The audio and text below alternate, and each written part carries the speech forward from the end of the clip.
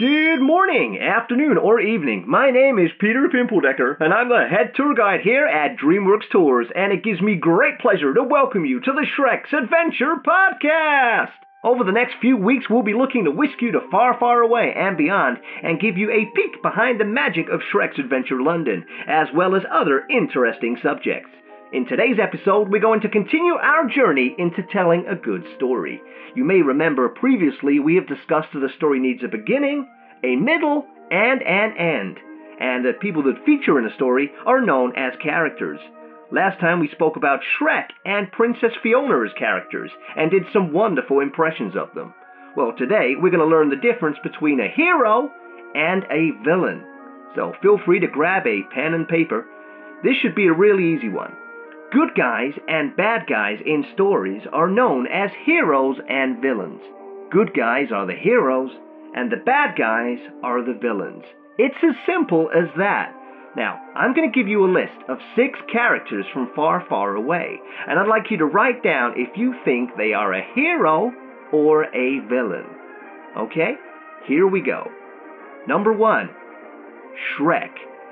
Is Shrek a hero or a villain? Number 2, Donkey. Is Donkey a hero or a villain?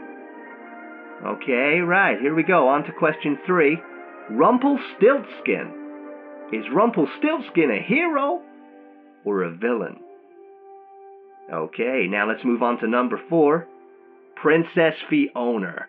Is Princess Fiona a hero or a villain? Okay, now let's move on. Puss in Boots. Is Puss in Boots a hero or a villain? And that was number 5. And finally, number 6, Lord Farquaad. Is Lord Farquaad a hero or a villain? Okay, now get your paper ready, and I'm going to talk you through the correct answers. Here we go. Number 1. Is Shrek a hero or a villain? Well, Shrek is a hero, of course. Haha. Donkey, hero or villain? Donkey is a hero, of course he is. Haha. Rumpelstiltskin. Now, Rumpelstiltskin's a villain. Boo, that's right. Princess Fiona? Of course, she's a hero. Haha. Puss in Boots? Hero. Now, at least he turned out to be. Yeah, when we first met him, some people might have thought he was a villain. I'll come back to that in just a moment. And finally, Lord Farquaad. A villain, of course. There we go. Now, another term that might be interesting to learn is character arc.